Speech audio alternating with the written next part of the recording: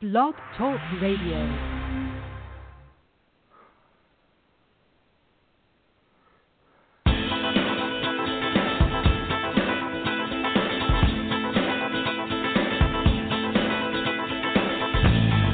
Welcome to Peach State Pandemonium, a production brought to you by the GWH Radio Network, where we take you down memory lane for a look at professional wrestling the way it used to be, with conversations from those who paved the way. And now, the GWH Radio Network presents Peach State Pandemonium.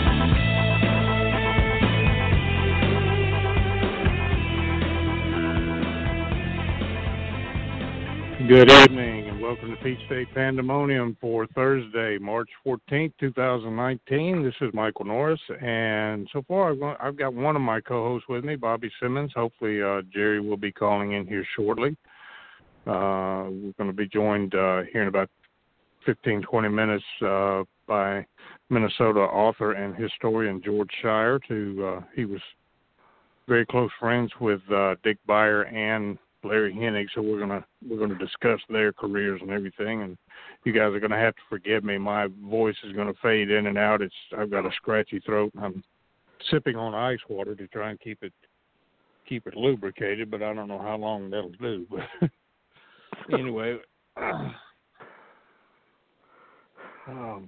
what's it been? 6 weeks since we were on, and we I think planned so. on tonight talking about the Mobile reunion, but that didn't come off. So don't know.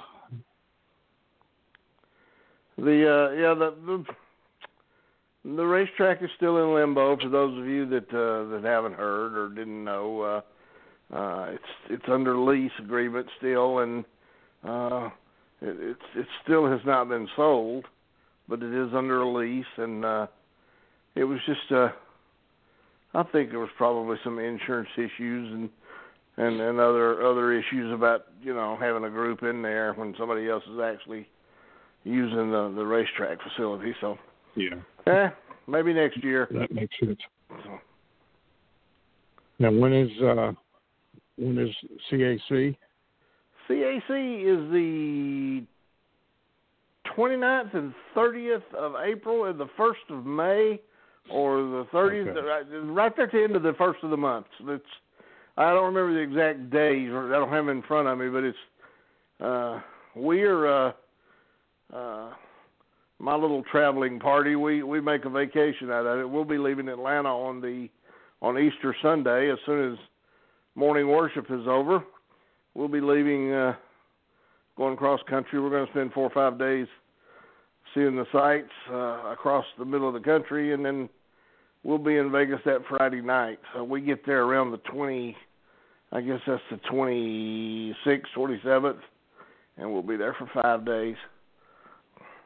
If I could afford it and I could get around better, I'd have you guys just drop me off in New Orleans. That's the 2 weekends of Jazz Fest. Sir, we don't come nowhere near New Orleans. We could drop you off in St. Louis, and you could float down the river. We could actually drop you off in Memphis, even, and that'd be a little closer to floating down the river. That'd be a little closer. I'm a ride on the riverboat, I guess. After seeing the weather yesterday, I'm hoping Mother Nature is getting this last little belch out of her system. I could not believe it. They said that the roads that it was talking about that I was familiar with, that I've been on, they said that from Wall, South Dakota, Wall is it's a huge tourist trap. It's an old western town that has been revamped. It has it's got a hardware store and a general store and a pharmacy and with a fountain, and we stopped there at Charlie Smith had to buy a T-shirt for his son-in-law at a Harley-Davidson store there. But anyway, they said, and Wall to Rapid City is probably, 150 miles maybe. And then from Rapid City to the border of Wyoming is another maybe 50, 55 miles. They said from Wall, South Dakota to the Wyoming border, I-90 was completely shut down. Gee, they said that there was Colorado, a friend of mine that I used to work with, sent me a text this morning and said she got 2 feet of snow yesterday in Colorado Springs. So it's a mess out there. All the interstates, all the major roads are closed. I read where just in Colorado alone there was 1,100 people stranded in their vehicles, and they had activated the National Guard to try to rescue people. So it's a mess out there with snow. Unbelievable. I'm sure George can tell us what the weather's like in Minnesota. Of course, they have. I think they're on 2 the weeks front end of summer. that thing too. Probably. Ooh. I see posts of George and Minnesota. I've seen pictures of Minnesota and everything, and I know it's beautiful, and all that up that way is beautiful. I've been to Wyoming, and when I was in Wyoming in June, and I think the high was like 61, 62 degrees. I didn't see any snow or anything except for when I went up in the mountains. We went up in the Tetons, and we saw some snow there, and we went horseback riding up in the foothills of the Tetons, and that was fun. Except they told you to watch out for badgers. And I've never seen a live badger in my life, and don't plan on it. So, well, I've been to Minnesota twice. Well, I've actually been more than that. I've been several times, but I spent a couple of weeks up there, a week at different times when my grandson was there for the stem cell transplant. But seen some snow showers, but I never was up there when it actually got crazy. But the first time I ever flew in, for those that are familiar with Georgia Championship Wrestling, we did a calendar, and I don't remember the year. We did the calendar that we sold on TV that had the pictures of the guys, and it had their, birth dates and different things on it. Well, Brown and Bigelow, which is the largest calendar manufacturing company in the world, is in St. Paul. And the first time I ever went up there, I flew into Minneapolis.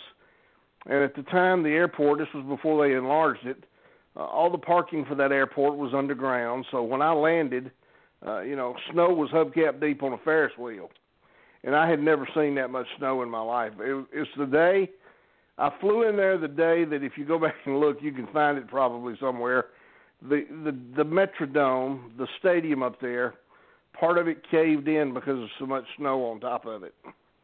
Mm-hmm. The pilot actually coming into land, we were able to look out the window and see it. And, it was awful. And the guy there picked me up. He said he'd never missed a day because of snow, work. I told him, I said, all you have to do is say snow on TV in Atlanta, and we'll shut down for a week or 10 days. That's after raiding the grocery stores. And oh, yeah, it's got to get the bread and the milk,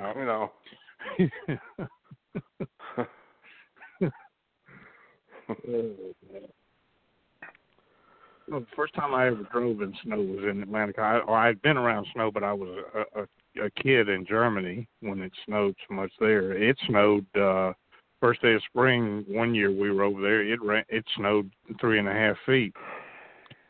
First day of spring, and they had a record heat wave the summer of 1969. We were there. They had a record heat wave. It got up all the way up to 69 degrees. That had been the hottest it had been in Germany in 50, 60 years or so that year. But when I guess I moved here in July of '82, and so it was the winter of '82, first part of '83. Remember that bad snowstorm we had? First time I'd ever driven in snow. But at that time I was living in Marietta, and I was working at Lenox Mall. So I got off early and went home early, and my then wife worked right across the street, but she didn't get off as early as I did. And it took her 4.5 hours to get home. Of course, we took back roads, so the roads weren't, we were really near the interstate where they would clear it. When that storm hit that day, our office was in the Omni, and the offices were underground. We did not have, we weren't technically underground, but we were there were no windows. It was a concrete block all the way around the bottom level, and we had no windows. And I was at the office. I was by myself, and I was reconciling the checkbook. Had to do that once a month, and it was a long process. Once you got started, there was no stopping point. You had to finish. So I remember sitting there and the phone ringing, and it was Jim Barnett, and he said, "What are you doing?" And I told him, and he said, "Well, you need to finish up and get out of there." He said, "This weather looks really, really bad." And I said, "Okay." So I really didn't think anything about it. I hung the phone up and continued doing what I was doing. He called back about 45 minutes later, and he goes, "What are you doing?" And I said, I'm here. I'm almost through." I said, "I maybe have 20, 25 more minutes." And he told me, he said, and this is what I knew how bad it was. He said, "I'm going to call back in 30 minutes. He said, if you answer the phone, you're fired." He said, "The weather's that bad." So I was able to finish up. Of course, phone rang. I wasn't going to answer it anyway. But as I got through, I went outside. I got in my pickup truck. I could not get out of the Omni parking lot. The snow and ice was that bad. I had no idea how bad it was around the city, and, of course, I found out later. I went back inside. I called Jim, told him, I said, "I can't get out of here." I said, "They got the parking lot snowed in." I said, "I'm going to spend the night on the couch in your office." I said, "I'll be here." And he said, "Well, what are you going to eat and what are you going to do?" And about that time, some people from the Hawks office came down, and they had canceled the basketball game, and they had opened up their kitchen, and they made some homemade soup, and we were making preparations to be snowbound. And about an hour later, Mr. Randy showed up, had to meet his wife. She was trying to ride Marta to the Omni, and he had an old Buick, son. It was built like a Sherman tank. And we stayed there till she got there. She got there about 9 o'clock at night, and he took me home. He was able to maneuver in that mess. Think about it with Georgia, but I know you've told some stories of some towns that you guys ran that wasn't there a place that you guys had to spend the night in the building because worst snowstorm I've ever been in my life was in Thomaston, Georgia. It was in 1973. If you look at a map of Georgia, or you remember from studying Georgia, you have the plains, which is the coastal region, then what they call the plains, and then the mountains, or the plains, the Piedmont, and the mountains. And the Piedmont is where it gets a little higher than the coastline, but it runs up to the edge of the mountains. And it kind of runs on a parallel line from Columbus to Augusta across the state. And we were in Thomaston, Georgia, which is right on that line. And we went down there and we set the ring up. We got down there early that day. And this snowstorm, this freak storm blew in. And from 3:30 in the afternoon until 8:30 that night, it snowed about 13 inches. And it was not, here in Georgia, when we say snow, a lot of times it's a mixture of snow and ice where if you make a snowball, you kill somebody because it's hard. This was actually snow. You could pick it up and blow it. It was dusty. And Charlie Smith had got there to referee that night. And, of course, when everything was canceled, Jack, his brother, who had came down with me and Larry for the ring, he climbs in the car with Charlie, and they leave. They left us there. And I don't remember how Charlie said he had to go, but he had to go a long way around to get back to the interstate. But 10 miles away from Thomaston to Griffin, Georgia, is about 25 miles maybe. And Griffin ran on, this was on with the snow, this may have been a Friday night because Griffin ran on Saturday. And the next day, the promoter from Griffin came and picked us up because me and Larry worked at Griffin. She come and picked us up, and 10 miles away from Thomaston, the ground was dry. It had not even rained. When we were telling people about the snow, they thought we were lying and we were making it up. And it was just absolutely, I don't know, it just amazes me what the good Lord can do, and because it really there's no rhyme or reason until you look at a map and you see that mountain range or where the mountains start, and you see how it blew, and the mountains kept it from going north. Unbelievable. We have been joined by author and historian and an expert on snow, George Schire. How's the weather up there with you, George? Well, actually, thanks for having me on. Actually, the weather has been a little calm the last few days. We're at 40 degrees, and our snow is melting, although we've got 4 feet of snow on the ground, so it'll be a while, but it's a lot of flooding going on right now. 4 feet of snow. Hey, I could show you pictures, man. I'm 6 foot tall, and it's up to my shoulders. It's all over. It's crazy. George, this Bobby, I was telling Michael, I get pictures from Darla, and she shows me the snow up there, and it's just unbelievable. Yeah. I don't know how you guys cope with that stuff up there. Of course, I guess it's what you used to. We had a February that was very unusual for Minnesota. We broke records for the most snowfall in that particular month, and we had over 36 inches of snow in February, added to what we had on the ground, and then we got some more in March here, so it really just hasn't let up, except for the last few days now. It's been melting, and now the big flood thing is the equation, because, and of course it's pothole city. If anybody ever drives in these northern states with the snow, the winters are just brutal on Minnesota roads, and you put a tire out, you can break an axle. I mean, it's just amazing. The holes a car can fall in these darn things. It's nuts. It's crazy. So crazy. Well, George, we're lucky to have George on, because there's nobody in the world that I know of that knows more about Minnesota, especially, but the whole Midwest wrestling from the heydays in the 50s when that area was still in NWA territory through Vern Gagne and the AWA, and George through his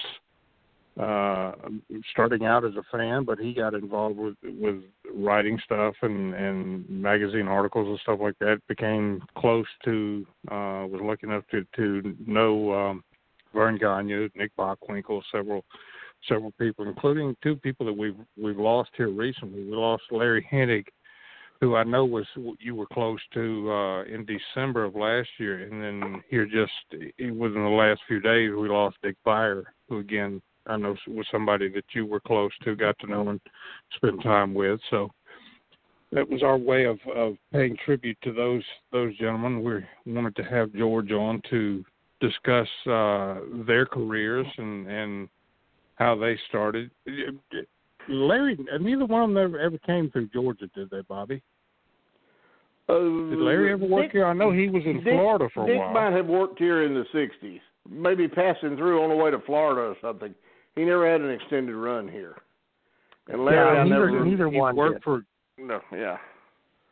Larry worked in Florida, but he never worked Georgia. Yeah, Larry was in Florida a few times during the 70s.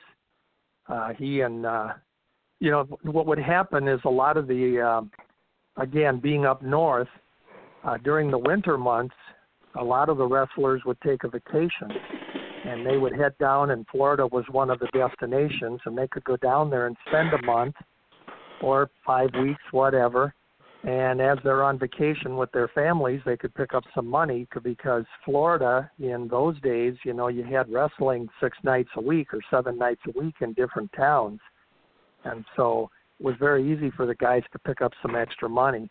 And I know Larry did that in 74. I think he was there in 72. I'd have to look, but he was there other times as well. And, he was, to share just a little bit about Larry.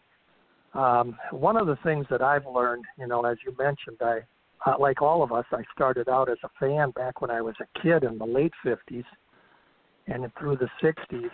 And, as a fan, you never get close to these guys. They were all in character. The heels they'd ignore you and shoo you away, and the baby faces, you really couldn't get too close to them either. And most fans never, ever even had a chance to even talk with a favorite wrestler or anything like that. But there were a few of us that for, I guess whatever reason, eventually got to know most of the wrestlers. At least I did up here. And simply the real simple way that it started for me, to kind of give you a perspective, is that I used to go to the matches, and I would buy 12, 13, 15 programs, and I would put one in my own collection, and then I would take the others and I would send them to different fans and some promoters and even some wrestlers in different territories, and they in turn would send me their program from St. Louis or Miami or Houston, wherever it might be. And of course it helped me build a collection of programs and knowing what was going on all over. And so I got to know our TV announcer, Marty O'Neill. And Marty was quizzing me one time why I bought all these programs, and so we talked about it, and he thought that was pretty interesting. And I had an opportunity as a teenager to ride with him to some small town spot shows and things like that he was doing ring announcing at. So it gives you a chance to talk with him, and before you know it, I was talking with the wrestlers, and they were talking with me, and eventually, in that kayfabe era, I mean, a lot of them wouldn't let their guard down, but eventually if they learn that you're gay and that you're not going to try to blow the whistle in a business at the time or anything like that, they kind of take you into their confidence. And before you know it, I was very fortunate to know guys like Red Bastien personally, and Billy Red Lyons when he was here, and Bill Watts, and of course Larry Hennig, who was one of our mainstays here in the AWA territory, and then Vern Gagne, and got to know he was Dr. X when he was here, but that was Dick Beyer. He was here for a first run of 3 years in the late 60s, and then he was here in 72 and 73, came back for another short run after leaving in 1970. But he was Dr. X the whole time here under a mask. So we never had the Destroyer here. But, knowing these guys, this is where it becomes kind of a curse, because I think if my memory is correct, the last time I was on your show, we were talking about the passing of Nick Bockwinkel. And Nick was one of my really, really closest friends in the business for a long, long time. And so when you get to know these guys, and Nick, Larry, Dick Beyer, Red Bastien, they would call me. What year was I in this state? When did I work for this promoter? Did I ever wrestle this guy? I mean, these are the phone calls I would get from these guys. Or what year did I work in this territory? And that sort of thing. Because I knew I could give them the answer. And so you get to know them. I had the honor of, when I look back on it now, it really was more of an honor, but I had the honor of having them at my house. And so they become really good friends. I've always had people ask me through the years, fans will say, well, who's your favorite wrestler? Well, I had tons of favorites. I mean, we all have favorites. We had guys we enjoyed watching, but, they may not have been your all-time favorite. And if I was ever push come to shove, it really does come down, and it did come down to Dick Beyer. He was my all-time favorite because I always liked masked wrestlers. As a kid, I was following masked wrestlers all around the country. I just thought it was a unique gimmick that went over so well in so many territories. And Beyer, being so phenomenal with his gimmick as the Destroyer and having such great success at it, and I loved his wrestling. He was kind of for anybody that never saw him wrestle, he was, for lack of a better term, he was a scientific heel. He could out-wrestle his opponents, and he demonstrated that type of arrogance, as it would be referred to, for a heel using these tactics. And on his interviews, he wasn't always out there shouting and screaming, but he had that air to him that you hated him and you wanted him to see, have him be unmasked. So I loved the gimmick. And so, Dick was my favorite. we kept in touch all through the years, and he, Mike Norris was at the Gulf Coast reunion in 2013, as was I. And when Dick Beyer was there, Dick and I, again, we sat together and we chatted for a bit. And I remember saying to him, I said, Dick, in 2 months at Cauliflower Alley, they're going to give me the Historian Award. And Dick, he looks at me, and of course he's in his destroyer mask. He was always in character. He says, I know that. And I said, well, I have a favor to ask of you. I said, I was wondering if you would do the honors of presenting the award to me at the banquet. And I tell you guys, this was one of those moments where even as a person who has long been around the business and knows all the ins and outs and the whys and what fors, I marked out. Because Dick took his hand and he put it on top of my hand as we were sitting at the table, and he said to me, and I can still hear him say it, in his famous gruff voice, he said, it would be an honor. And for that moment, I remember thinking, man, this means more to me than that plaque I'm going to get at Cauliflower Alley. Yeah, and, absolutely. Of course, a couple months later, we were at CAC. I did get the presentation for the Historian Award, something I really cherished. But I remember when Dick got up, and if any of you guys were there, you will recall this, he got up to the podium, and for his few minutes, he put me over. That meant more to me than the actual plaque, of which I'm looking at as I speak to you. It's hanging on my wrestling room wall. But Dick was just a very good friend.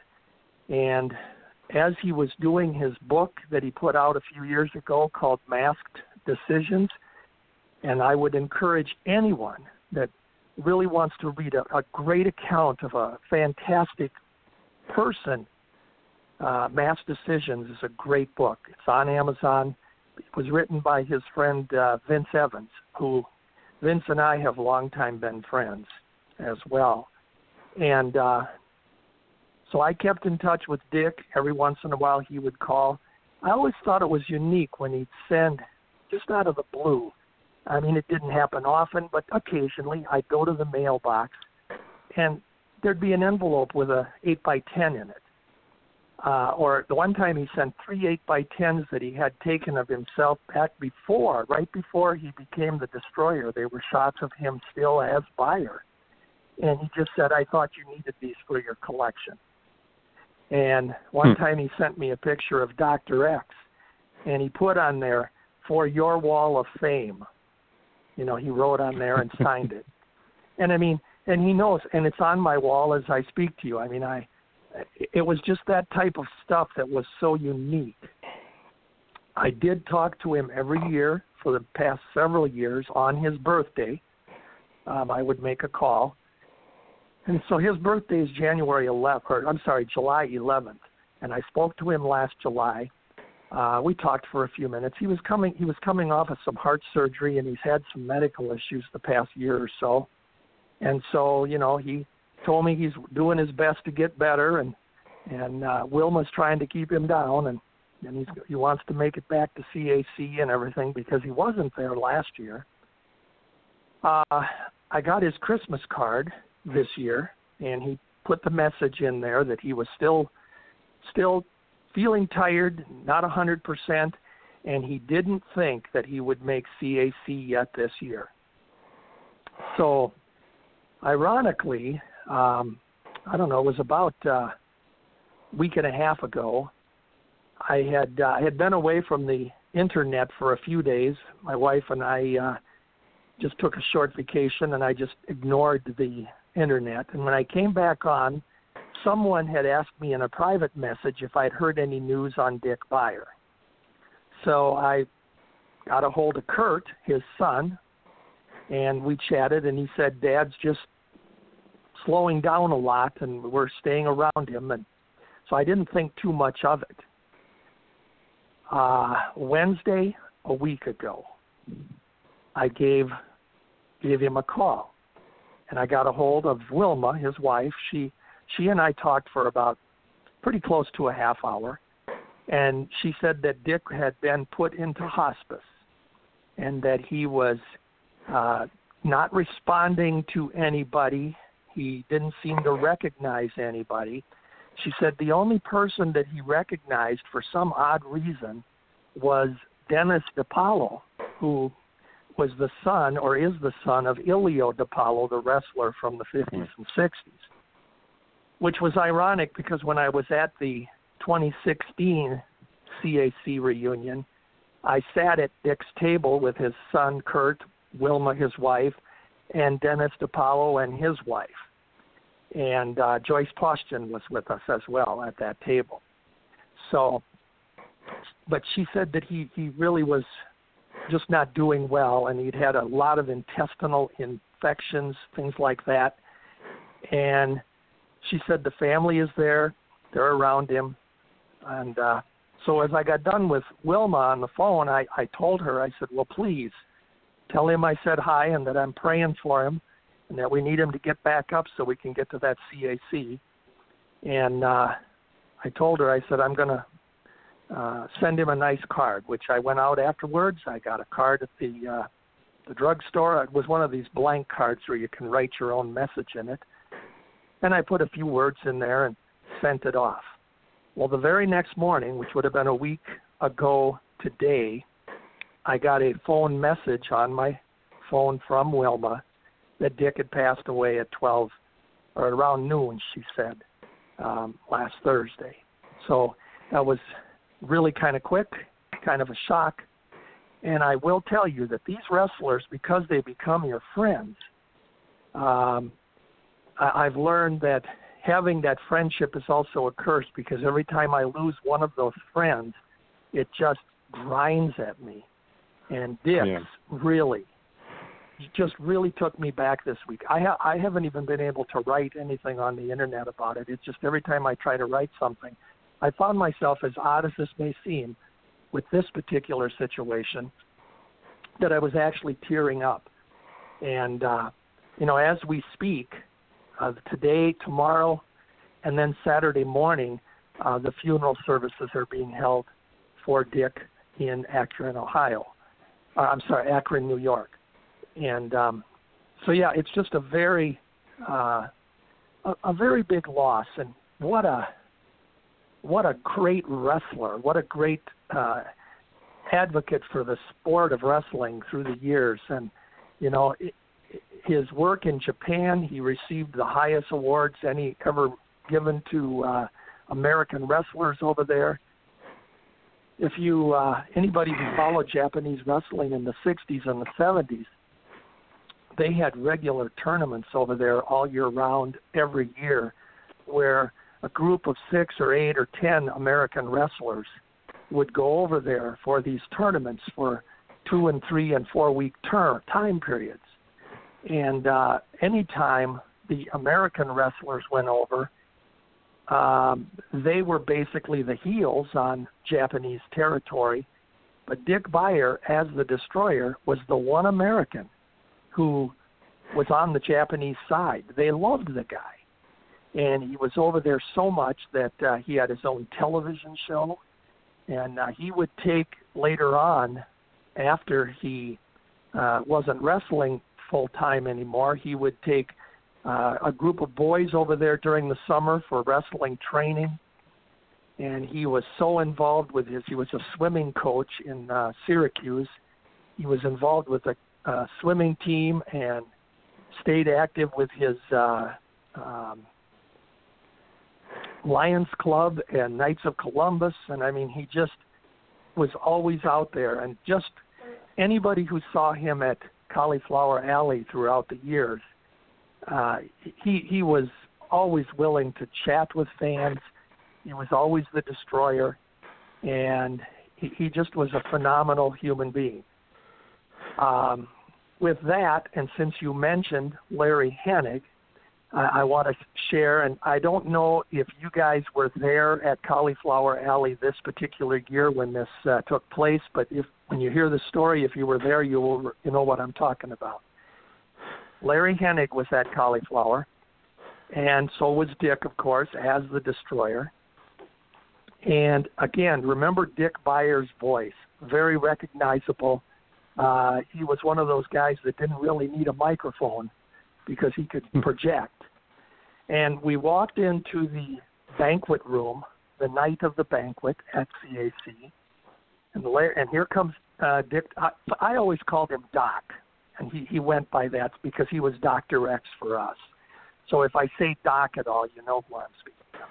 But he comes in with his destroyer mask on, of course, and Larry Hennig went up to the podium and took the microphone, and he yelled out to Dick Beyer. He said, "Dick, take off the mask. It's over." And Beyer, with not even a flinch of a second, turns around and in that Beyer voice says, "I can still kick your ass, Hennig." And it got a roar from the group. It was a phenomenal moment. But Larry and Dick were very good friends. Obviously, during the 5 years that Dick worked in the AWA, they became very close. They were both opponents and tag team partners while he was here. They did things outside the ring. It was rather interesting because on Sunday, this past Sunday, Larry's wife, Irene, called me, and she wanted to know if I was okay because of Dick passing. And she knew that he and I were close as well. So Irene and I talked for a little bit. And then, of course, with Larry passing in December, that one came real quick, too, because, again, right around the middle of November, I was with Larry Hennig and his family. There was an event here in Robbinsdale, Minnesota, Larry's hometown. It's a suburb of Minneapolis, and that's where he grew up. That's where he went to high school. And they had they were naming a beer after him with a microbrewery that was in town, and Larry was the guest of honor. And they made a big deal of it this day. The mayor of Robbinsdale declared it Larry Hennig Day, and Larry's. And if you met Larry Hennig's family, there were very very, very close family, and he's got 26 great grandchildren and great-grandchildren. And most of them were there. You just saw the camaraderie of the family. It was great. Joe Hennig had made an appearance. Joe Hennig, of course, is working for the WWE as Curtis Axel. He was there for just a short time, and but I sat with Larry through the entire thing. Larry was signing some photos of himself, and he had some photos of the family. And we chatted. They had a little event. Larry told me to go up on the stage and talk about his wrestling career because Larry says, "You know more about me than I know about me, and then I'll go up and talk about my family," he said. So that's the way it went off on that particular day. So it was a great day. Well, 2 days later, this was on a weekend, this was on a Saturday, and on Monday morning, my telephone rang. And here it was Larry Hennig. And Larry said, "I just wanted to thank you for Saturday." He said, "As always, you put me over." He said, "It was great." And he said, I just want to let you know that we appreciate everything that you do, that you have done for pro wrestling. We chatted for a little bit. And, I walked away and I went upstairs and I said to my wife, I said, "That was Larry on the phone. He called to thank me." I said, "Man," I said, "what a great guy, Well, then we get the word just 2 weeks later that he passed away. And, again, because this friendship thing, I realized that was the last time I talked with him, and he was calling me to thank me. And I stop and I say, "What? There's something wrong with this, Because, but it tells you what great guys they are. And I had known Larry since the early 60s when he first became Pretty Boy Hennig and turned heel. And, with Dick, I met him a couple years after he had come here as Dr. X. And I met him through a weird kind of circumstance. I had actually organized a wrestling card, a spot show, for my then hometown, Cottage Grove, it's a suburb of St. Paul. I put it in our high school gymnasium, which a lot of these spot shows would take place in around the cities, and either that or the small National Guard Armory type things. And I had put the card together as a fundraiser for our police reserve department. And I was the ring announcer and that sort of thing. And so I had to go back into the locker room, or had the opportunity to talk with the wrestlers that were there. And Dick was the one in charge of that particular spot show for the wrestlers. And it's a long story what happened with the card, but that's when we became friends, and it stayed that way. And that was in 1970. So through the years, we had stayed in touch. And in 2000, the year 2000, when Dick Beyer, Red Bastien, and Nick Bockwinkel were the three wrestlers that brought me on to the executive board of the Cauliflower Alley. And I remember that being kind of a humbling moment as well, because when I went into the board meeting, the first board meeting, that's when the board was still consisted of mostly former wrestlers. Beyer, Bastien, Bockwinkel for three of them. Killer Kowalski was there. Penny Banner was there. Tom Drake was there. And I'm probably leaving a couple out here, but, when I remember the first time I walked into that room for the first board meeting, and there were my friends. And so for me as a fan, it has been a very, very rewarding life, because I have been afforded that opportunity to write about these guys in magazines in the 60s and 70s and into the 80s, and then do books, different things, always having their cooperation. I have a book that Minnesota's Golden Age of Wrestling, that Dick Beyer wrote a piece on the back cover of the book. And when I asked him if he'd do it, he said, "You didn't even have to ask." It was just that type of a thing. So it really does. Sometimes I said to my wife, I said, sometimes it's a curse when they're your friends, because then it hurts even more when they leave. We've lost so many. We have lost so many of the great wrestlers of the past in the past 20 years, and it's inevitable. I mean, they get old, they get sick. We're all going to eventually pass. We can't escape that. But not all of them affect me that way. Billy Robinson, I never really knew Billy. Billy was a great wrestler, absolutely a credit to the business. When he passed, I was sad, but it wasn't like the Nick Bockwinkel.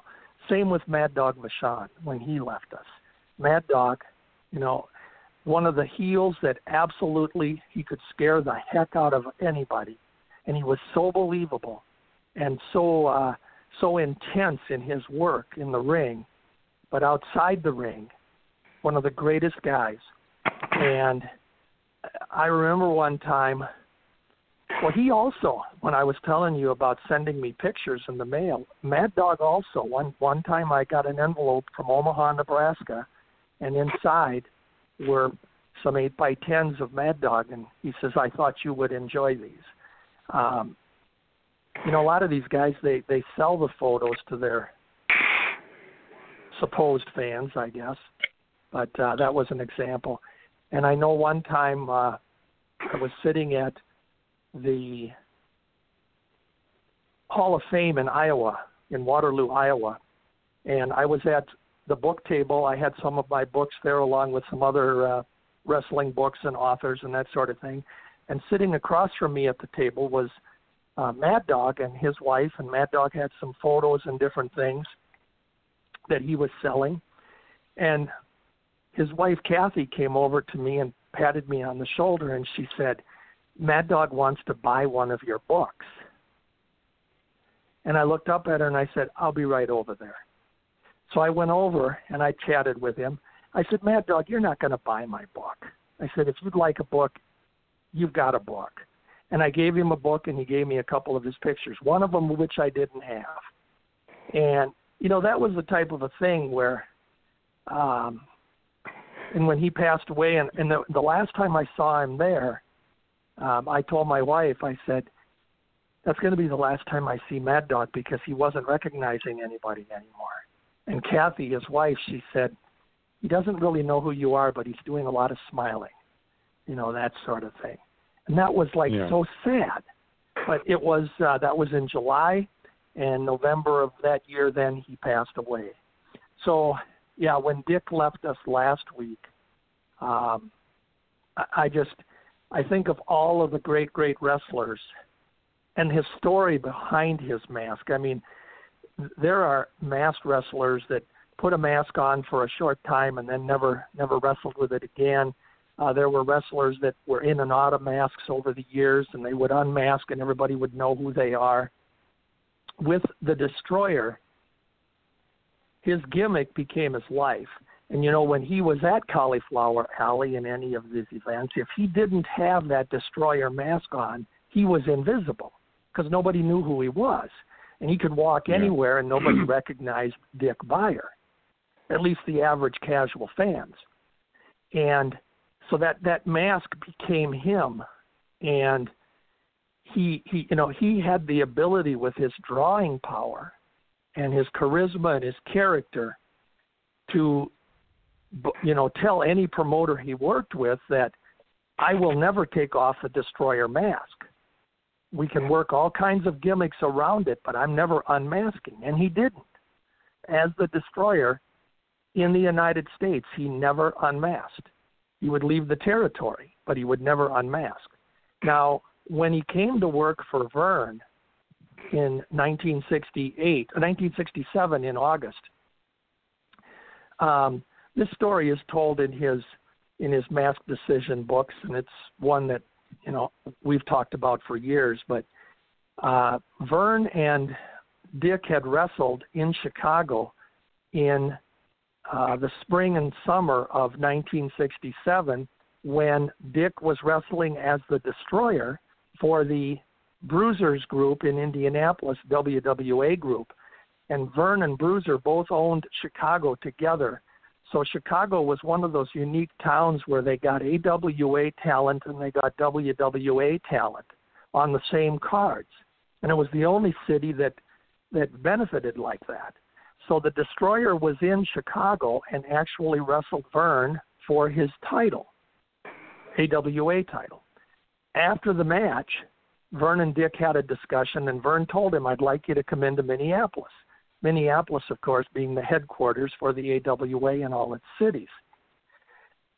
As they agreed to terms, Dick reminded him that, you know, I'm not unmasking. And Vern insisted that at the time when it's time for you to leave, you know, that's something we're going to want. So they mutually agreed that Dick would come into the territory as an unknown, and they created the Dr. X character. Completely different outfit. You know, Destroyer always had his white mask with a colored trim around the nose and face, and the same color trunks as the trim on the mask, and then he'd have his white boots.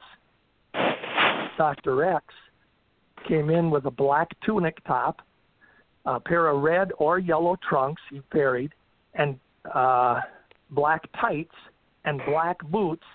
And originally, when he was the heel, he had an all-black mask with his nose covered with kind of and you've seen the mask with the nose covering, the plastic piece or whatever it is over the nose. And it's, you know, complete face is completely hidden. And so during the 3-year run as a heel, when it came time for Dick to and during that 3-year time, he had as in any territory, they put every baby face against him. And, I mean, he basically was in the ring with a who's who of the business at the time. Bill Watts, Wilbur Snyder, Vern Gagne, Reggie Parks, Rene Goulet, Larry Hennig, and just on and on and on. And the Crusher and the Bruiser and, Mad Dog and Dutch Savage and Hard-Boiled Haggerty and you name it. All these guys were going to take the mask off Dr. X. That was part of the lure at the box office. And every day, he, by hook or crook, he saved his mask. Well, when he decided he wanted to leave in 1970 in August, he went to Vern in June, and he said, I think I'm going to want to take a trip around the world with my family. And he started booking matches around the world as the Destroyer. He was going to Singapore and Australia, Japan. He was in Germany, had various stops that he had planned on this vacation working trip he was planning. So Vern and him over the next 2 months worked out how they were going to reveal who Dr. X was, because that was originally part of the deal. And he was unmasked in a couple of the AWA towns where his opponent, Blackjack Lanza, and one of the other opponents was Paul Diamond. They actually had unmaskings. But it was unique because in those unmaskings, Dr. X was revealed to be Bruce Marshall. It was a made-up name. And those fans never had any other chance to see him. But in St. Paul, they worked the angle a little bit different.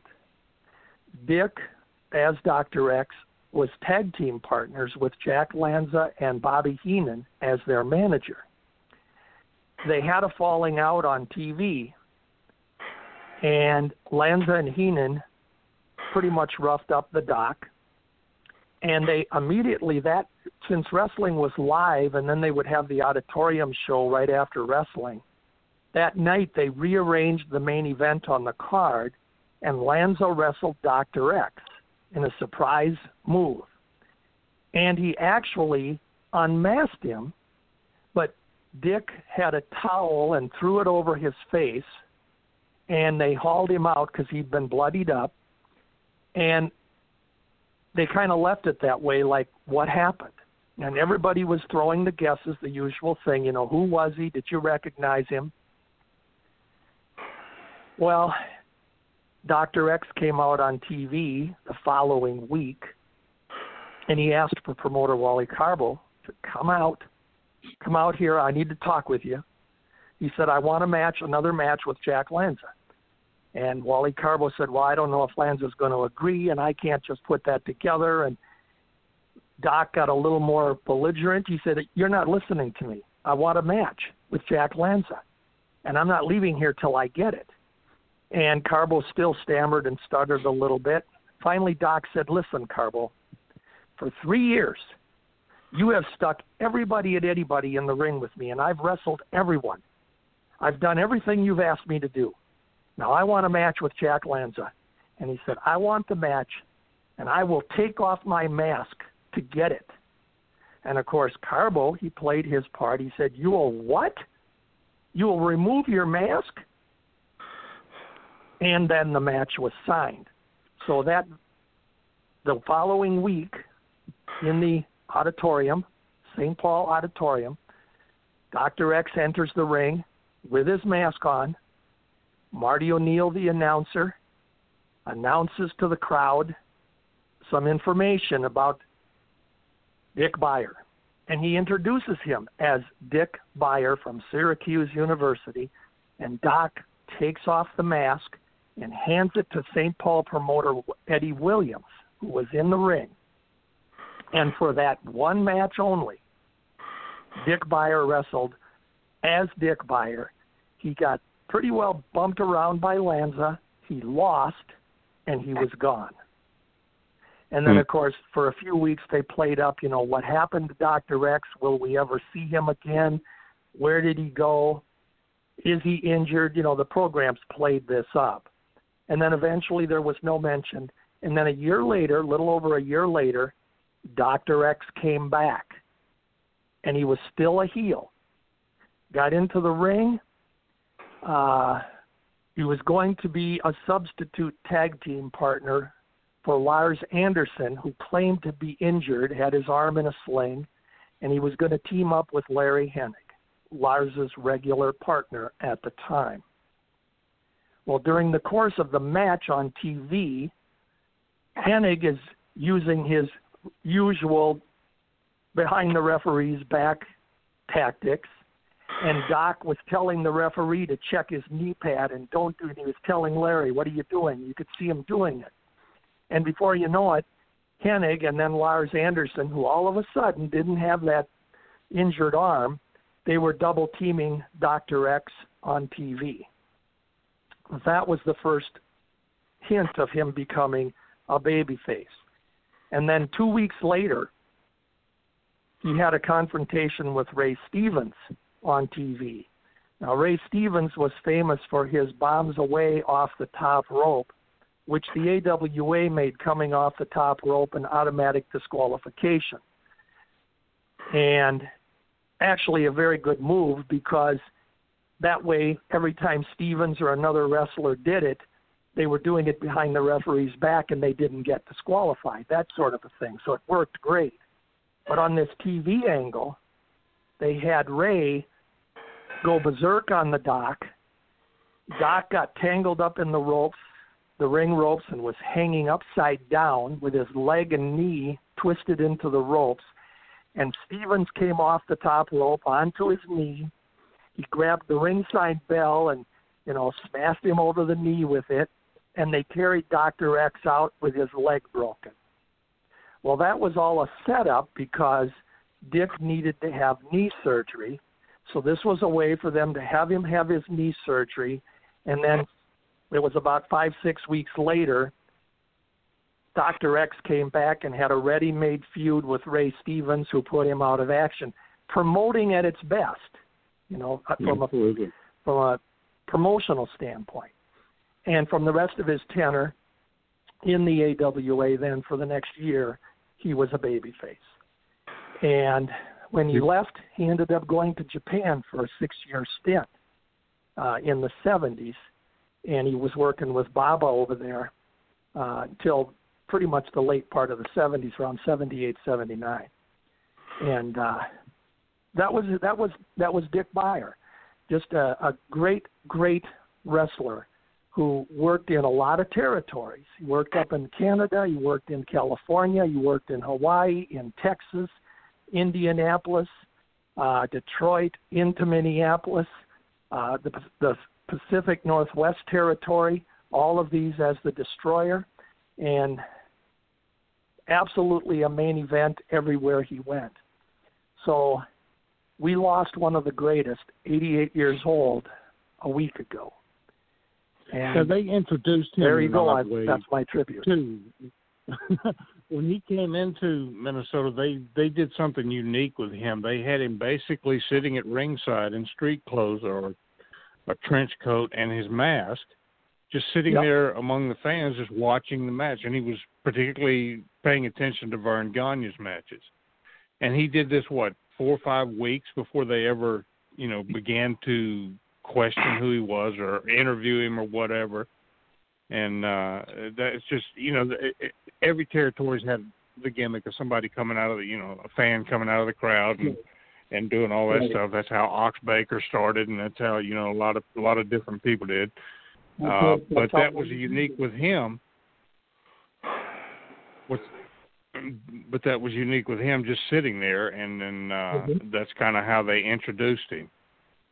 Well, and the exact time frame was August of '67, when on the very first week when he sat center front row at the TV studio, he had a suit and tie on with the mask on.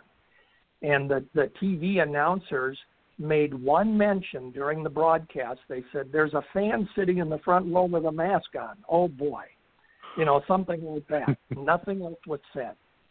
Well, then we get to week 2, and the commentary was made, well, that fan is again here with the mask on. And again, nothing more really said. By the 3rd week, that was when after one of the matches, the guy with the mask comes over to the interview area to Marty O'Neill, and he very politely, he wasn't obstinate or anything, he said, I would like to have a match with one of these wrestlers. I mean, it was still Dick Beyer's voice, but it was, not loud or obnoxious or anything. And Wally Carbo, the promoter, came out and he said, sir, you're going to have a seat or we're going to have to ask you to leave the studio. And they had the security guard there escort him back to his seat. So the following week, he does the same thing. He came out and he said, I'd like to have a match with one of these wrestlers. And again, they escorted him immediately back to his seat. Well, during the course of that particular program, Vern Gagne, who was the champion at the time, he was wrestling in a match against Jack Pissick. And in those days when finishing holds meant something to the outcome of a match, Vern was famous for his drop kicks and his sleeper hold. He had given Jack Pissick a drop kick. He had caught the sleeper hold on him in the ring. And as he did that, the masked guy jumps up out of his seat, goes up on the ring apron, up on the top rope, comes down onto Vern's neck. Vern falls to the canvas, and the masked man puts the figure four leg lock on the champion. And he won't release it. And Vern is screaming in pain, saying, I quit, I give. And they carried Vern out. And, oh, my gosh, what's the deal with the champ? We'll keep you informed, fans. They played it so beautifully. And then the masked guy comes out, and he's a little more obnoxious.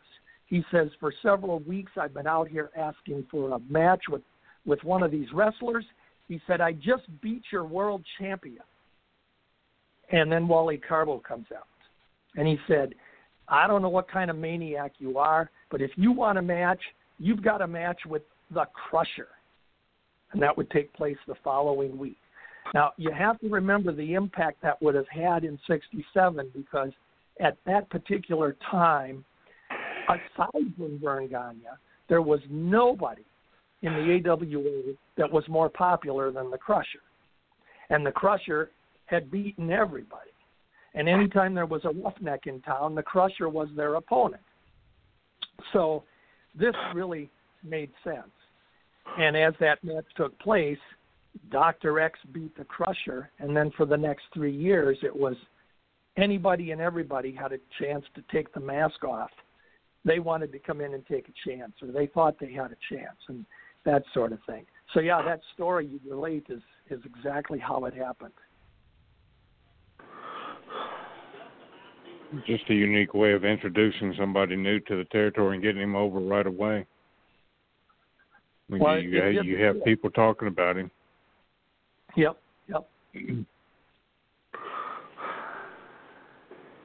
Still with us, Bobby? Yeah, I'm just listening. He was talking about how that you developed this. The way I've always worded it, George, is my heroes became my friends. Right. And it is such a unique. Growing up, my friends, we would imagine they would imagine they were playing for the Yankees or the Baltimore Colts or whoever. And all I ever wanted to do was be in the wrestling business. And, of course, they thought I was crazy, but, and I guess I did too to some degree. But one of the things, you're talking about being friends with these guys and them calling you and knowing you, and I tell people this, and I guess maybe I'm the only one that really understands it, but to me it is such a kick to know that Lou Thez knew me on a first-name basis. That just absolutely blows me away. Yep. I know exactly what you mean, Bobby, and that was the uniqueness of it. When they would, Red Bastien, when he would call, every other month or so, and it was always just to call and say hi. And when I'd get Christmas messages on the phone from the Bockwinkel family and from Red Bastien and Dick, and I mean, you kind of pinch yourself, because we don't always get to meet our heroes, much less have them call you their friend. And Abel, he'd always come on back here, sit down. You know, I'd go sit with him at his table in the last couple of times when he was selling his books there. And well known and as loved as the Crusher and Gagne and Mad Dog and any other AWA wrestler, because he was a mainstay for 30 years, and he wrestled anybody and everybody. And he held an annual benefit for about 15 years straight for histiocytosis, which was a medical condition that his own grandson had, and he would hold this benefit. One of was just a great guy.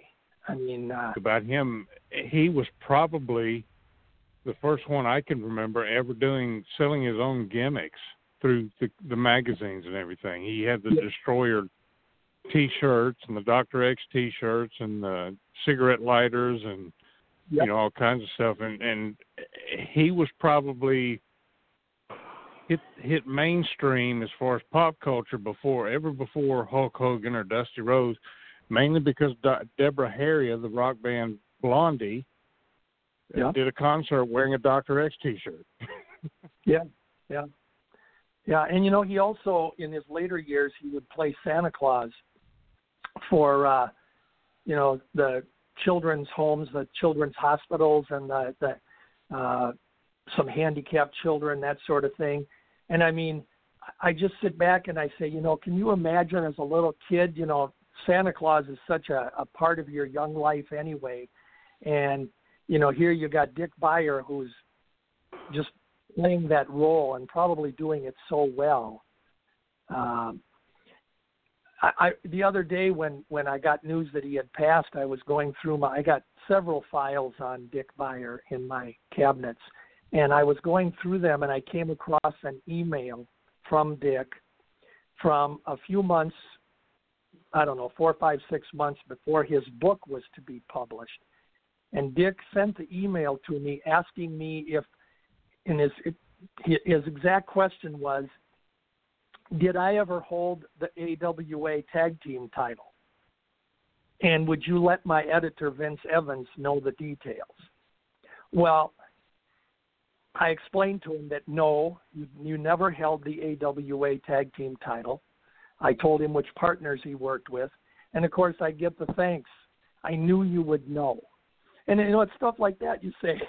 And you know, Nick Bockwinkel explained it to me one time. And we'd get in the car after the matches and hope we got paid, and we'd head to the local store to get some beer and bread and bologna, and go back to the hotel, get up the next morning, drive another 300, 400 miles to get to the next town, and do everything all over again. And he said, we didn't save pictures, we didn't save programs, we didn't even see magazines that we were in. And he said, then when we come across guys like you, meaning me and others, he says, it blows our mind that you had the wherewithal to save this stuff. And, you know, Nick, he walked in one time to my wrestling room. And if you knew Nick, you'd understand the face I'm going to explain. He comes through the doorway of the room, and he stops, and he looks, and his head just spans from wall to wall, and he looks at me with that grin, and he says to me, "You're sick." I mean, that's a compliment from Nick Bockwinkel. But then he sits down, and he's looking at programs, and if you got anything from this territory or that territory, and, of course, I get stuff out for him. And, you know, I had mentioned that they call you on the phone and they say, did I ever wrestle here, or what? Did I ever wrestle this guy? Nick called me one time and he asked me, he said, did I ever work in Buffalo? And I said, yeah, you were there in 1962. And he said, and I said, but you weren't Nick Bockwinkel there. He said, well, who was I? I said, well, you went in as Roy Diamond. Then Nick he said, I went in there for Martinez, Pedro Martinez, the promoter. And I don't know this for fact, but I guess they'll pay the guys as he promised or that sort of thing. So Nick continued his story, and he said, when I got in there, Martinez told me he didn't want young Nicky Bockwinkel on his card because this was long before his heel days. He didn't want young Nicky Bockwinkel. He wanted to know if it was okay if he called me Roy Diamond. And Nick replied, I don't care if you bill me as asshole just as long as you pay me. And we laughed about that. And Nick says, and that was the way it was with him. And he wrestled 4 matches for Pedro Martinez. I told Nick that. I said, you were only there for 4 cards. He's like, no, I left. He wasn't paying. So that was the way that story went. But it's just unique when what became a hobby for me as a kid and then going into adulthood, because I live every day for finding results, researching territory results, researching wrestler results, and I've got tons of life results records of wrestlers that they're never complete because you always find something new. But it's so much fun, and you sit back and you say, what an honor when they call you, because they don't remember. And when they say to you, you know more about me than I know about me. Greg Gagne, he did that same thing here about 2 years ago. I had a message on my phone when I got home one night, and Greg he says to me, he said, I hesitated in calling you earlier this week, but Vern is going, and I'll tell you why he said that. He said, Vern is going to be inducted into the Robbinsdale High School Hall of Fame on Saturday, which would have been tomorrow night when he called me. And he said, they want me to say a few words about him because Vern had already, he'd long gone with his Alzheimer's at that point. He was still alive.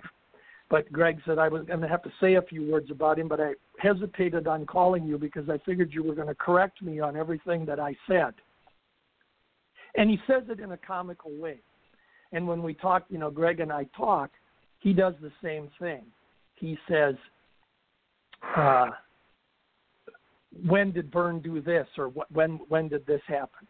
And one of the greatest times was on the morning of Vern Gagne's memorial service when he passed away. On the morning before the service, Greg gave me a call, and he said to me, wasn't Vern's first professional match on May 10th? And I said to him, no, it was May 3rd, but you and Vern always claimed it was May 10th. He said, well, can we change it to May 10th for the funeral today? I said, well, you can do anything you want, Craig. And it really was May 3rd of 1949.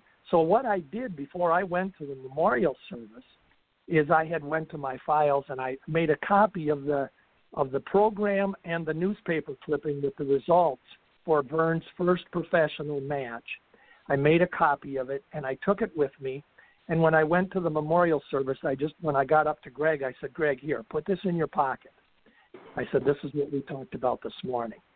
And later on, he goes, man, I don't know how you got all this stuff. I said, well, this is what excites me. I'm sick, But these guys are great. And as a person who was a fan, and I'm still a fan of the old school, I do not watch anything that's out there today. It's a different product, and we'll just leave it at that. But I feel more blessed every day that I had the opportunity to be part of an era of wrestling that most people of the modern era will never, ever understand because they never had a chance to experience it. And it was different, and it was unique, and I can't imagine. I don't know. I can't imagine today's fans of the modern product that 50 years from now, they're going to be people like me around looking back on today's product. I don't know that can happen. We just lived and we were blessed in a unique time. The way you are about Minnesota is the way I am about the Gulf Coast territory, which was, we didn't have a whole lot of top stores, and we didn't get any kind of magazine coverage or anything like that in that territory. But it's amazing to me, since I started putting together my website, which, by the way, has died a slow, painful death. It is no longer, after 10 years of me putting all that work into it, because the guy that actually owns the website that I host off of, or mine hosts off of, I've put so much information and stuff on there that it's taken up all the bandwidth. I can't add anything else to it. So if I can afford to build my own, I'm just going to leave it alone and not add anything. I can't add any more to it. But at some point, I'm going to, hopefully one day I'll be able to have my own website and do it the way I want to do it and do it more in depth. But getting back to what I was saying, I as I've done the research over the years, just here within the last year, the Louisiana, Mississippi, those two states were in the very early 50s, before the Welch family bought that territory down there. It was basically a conglomerate of promoters in Alabama. Joe Gunther, based in Birmingham, Alabama. Billy, he was a former wrestler. He was a world welterweight champion. I can't think of his name, but anyway, he was based in Jackson, Mississippi, and they supplied all the wrestlers, them and Nick Gulas and Roy Welch out of Tennessee. Those three had a group of wrestlers that they farmed out to individual promoters in these cities between Mobile, New Orleans, Birmingham, Jackson, Greenwood, Mississippi, Pensacola, Florida, all that. So it was all a group of these same group of wrestlers, barnstorming through these various states until Roy Welch bought out Joe Gunther first. Then he bought out the guy in Mississippi and started, developing what would become the Gulf Coast Territory in 1954. But still worked loosely with the Louisiana and Mississippi promoters until he totally bought all that out and it kind of separated up. But I would have never thought Vern Gagne ever appeared in a Gulf Coast town. Well, he did. He spent 2 weeks in Louisiana. He must have been in Texas at the time, and he was coming through. But there's so many big names that came through that territory that it's just unbelievable. It's excited for me as a historian, looking like, oh wow, this guy came through. I of all people, Jim Haiti came through there. Names that I would have never thought were ever associated with the Gulf Coast Territory came through there. I knew Blassie did. Also in Louisiana, McIntyre, Don McIntyre, who was the owner of the Georgia Territory at the time, spent a couple of weeks in Louisiana and Mississippi working for, that group of guys. So it's just thrilling to me. The French Angel appeared in Pensacola, but you could have never told me that the French Angel worked in Pensacola, Florida in 1950. I'd have never believed, because he was such a big name. The Swedish Angel came through, Phil Olsen. All these guys came through. It's just, it's fascinating to me. That's the fun thing, Mike, when you do research and you come across these things, that's where the fascination comes in. I know there was a time about 2 years ago when you provided me with a couple newspaper clippings of Stan Kowalski when he came through your territory, and he was Joe Zabisco. Joe Zabisco, he worked in Montgomery as Joe Zabisco. Right, yeah. And to that point, and as a fan who appreciates this research all the time, when I find something like that out, and I know you can feel this, you're almost like a kid on Christmas morning when you open up the package that you hope Santa would bring for you. And when you told me that Joe Kowalski thing, I've got Stan Kowalski's entire one-loss record. But you provided me with something, and one of the names that he used that was all but brief. It's sort of like that Roy Diamond thing for Nick Bockwinkel. that was a blip on the radar that Nick Bockwinkel had, but he was Roy Diamond for 4 shows, and that's the stuff. Did I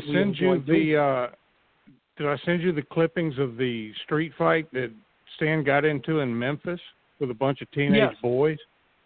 Yes, yes. Yeah, I mean, I think he was Joe Zabisco there, too. Yes. I mean, it was like, wow, I don't believe this. In fact, I shared that. I shared those with Stan before he passed, and there was another one that was so sad for me when he left us a year and a half ago. I had his son asked me to do the eulogy at his memorial service, and that was one of the times when I didn't think I was going to get through it, because he was another guy that was so good to me as a person through the years. But yeah, I shared that with him, that Joe Zabisco thing. People just don't realize in this day and age the way these guys travel. I mean, they get everywhere. I mean, it's the territories began to shrink down in the 70s when it was beginning to, it was more designated. Guys like Ernie Ladd and Andre and those guys that were big stars would go through those. But you look back in the late 40s and the 50s, and the way these guys travel. This is before interstates and stuff like that. It's amazing. I mean, you can have a guy working in Pensacola, Florida on a Friday night. Saturday he's in Greenwood, Mississippi. Monday he's in New Orleans. I mean, the same guys, and it's so weird. 2 guys would be, beating each other's brains out in one town, and then they're tag teaming in the next because people they didn't know. They had no way of knowing. No way they would have found out. And, I mean, that was the first thing that when I was still a kid, when I started getting all of these programs from the different territories, and I would see that, the 2 guys that are in the cage match in Minneapolis last week, they were tag team partners the night before in St. Louis. And, I mean, I never told anybody. I never told anybody, because when I was a kid growing up, I would get my fellow kids in school, and they'd say, Shire, you watch that phony stuff, and I would just, literally, avoid the conversation because, it goes back to Nick Kozak's comment that when he said that for those who believe no explanation is necessary, and for those who don't, no explanation will do. And that was the way I took it. And if a person was a fellow fan, I would talk with them. But if they weren't, they never knew I was. I'd leave it alone. And it was fun knowing those things. And, through those program exchanges, in a way that was an internet that myself and a small group of guys, I mean, there are guys out there like Tom Burke and Scott Teal and some others that had the same type of program trade arrangements. But I did a program, and I remember one time our Marty O'Neill comes on TV and announces that we're sorry, fans, that Pepper Gomez has been put out of action. He'll be out indefinitely, injured by Lars Anderson. Well, a couple of days earlier, I got programmed from San Francisco where Pepper Gomez is in the main event. And, you look and you circle. It was so great. So, but that also earned the trust of the wrestlers. And I remember Nick Bockwinkel's 60th birthday party here he was still living in Minnesota when he turned 60. He had a birthday party at one of the local golf country clubs here in St. Paul. And I get an invitation to attend his 60th birthday party. So my wife and I go. We get there, and there's a handful of wrestlers, Nick Bockwinkel's personal friends and, compadres, people I don't know. And during the course of the evening, I thanked Nick. I said, Nick, thank you for inviting me to this. It was great. I feel honored. And he looked at me, and he said, you earned the right to be here. How do you overcome that? So when these guys, like we discussed, Mike and Bobby, and, when these guys pass, it's like a piece of your heart is being ripped out and a part of your life. Oh, yeah. Because they've been, I'm 67 years old, and I have been following wrestling since I was 8 years old. So basically 60 years of my life, my whole life. And the wrestling is more my life than my actual family. I mean, whenever life is tough on me through the years, I come home from work or I have a situation that's weighing on my shoulders, I go into my wrestling room and I work on some wrestling. I come out and the world's back in sync.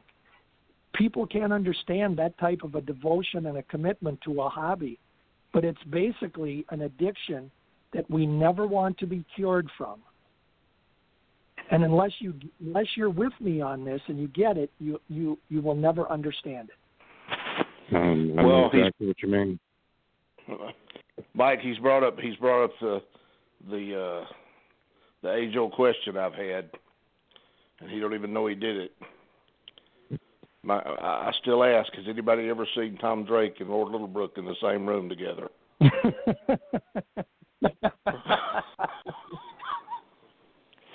my little running gag with him. Every time I see him, I go, Littlebrook, I didn't know you were here. I mean, hey. What a neat guy he is. You know what Baron von Raschke said when they asked him one time what he thought of midget wrestlers? Baron replied, very little. Oh, somebody put on one of the Facebook pages, whatever became of midget wrestling. I said, it's still around. Bill Dundee and Mike Jackson work somewhere every weekend. There you go. Oh, boy. Well,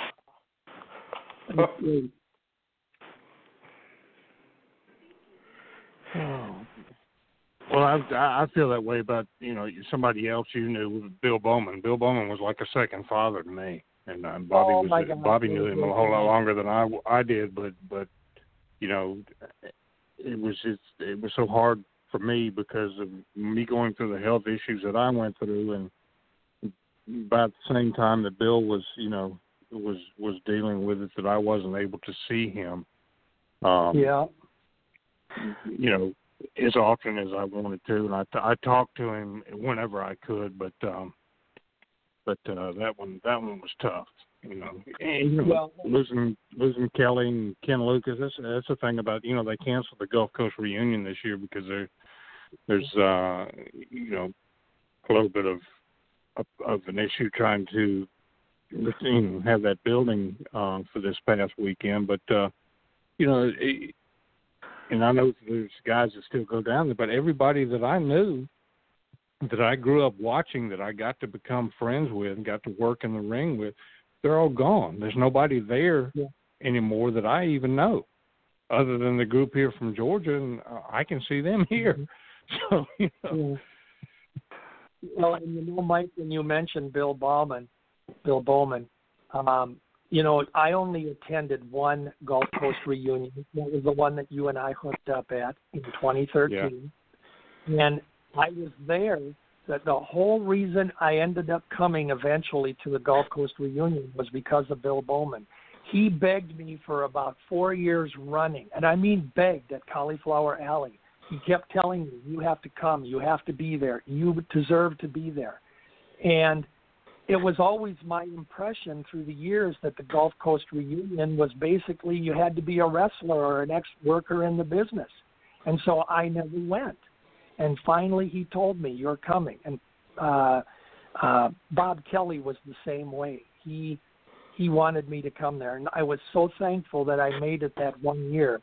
And then, now we've lost both of those guys. And they were great friends as well. But I never got to see them each wrestle. I only knew them through CAC for all the years that I was attending there. But again, and I was on the board with them, by the way, as well, because Bill was on the board. But when they call you your friend, I mean, there's just something special about that. Yeah. Well, we know I never not got a chance to see Kelly wrestle either, but me and Kelly became very close there, especially after Chris passed away and my wife passed away. It was just Bob grieved himself to death. He just never got over it. But he was when he had not made a, just to show you what a friend he was, he had not made one trip. He had not left his house other than to go to the store or something since Chris had died. And when Debbie passed away, I was standing in the church at the viewing, and I seen the back door open and Bob Kelly came through. And he looked like death warmed over. It literally almost killed him to make that trip up here. He came by himself. And when I asked him, I said, "Why are you here?" He said, "I would have walked to have got here to you." And he stayed by my side for 2 days. So. Yeah. Isn't that something? I mean, those are things that you just never, ever lose memory of. No. Speaking of your wife, Debbie, I had known her from the old WFIA convention back in the 70s. Because I know I asked you about that when we were at the Gulf Coast reunion. Oh yeah, she told me. She said, "I knew all these people before you did." Yeah. Well, the WFIA reunions, I mean, the original ones through the 70s, they were probably as close to what the CAC is today as anything. They were total fan gatherings, but when you think of the uniqueness that they did, they went into a different territory every year. Right. And they would work with the local promotion to supply wrestlers, put on a wrestling card, or they did it in conjunction with a wrestling card. And the WFIA would do their awards, like they'd, give the local champion the wrestler of the year and the tag team of the year and do those different things. And it was basically, for lack of a better way of saying it, our internet, because through the WFIA, that's where I met so many people that today, 50, 60 years later, I'm still friends with. Guys like Tom Burke and Dave Brzezinski and Scott Teal and Dean Silverstone and all these people that we stayed in contact. And it was a great network. And the wrestlers that would be there on the various cards, they would cooperate with the fans and you got to know them. But that was a unique show while it lasted because they went to a different territory every year. Yep. Yeah, Danny Goddard's sister Vicky is actually who introduced me to Debbie.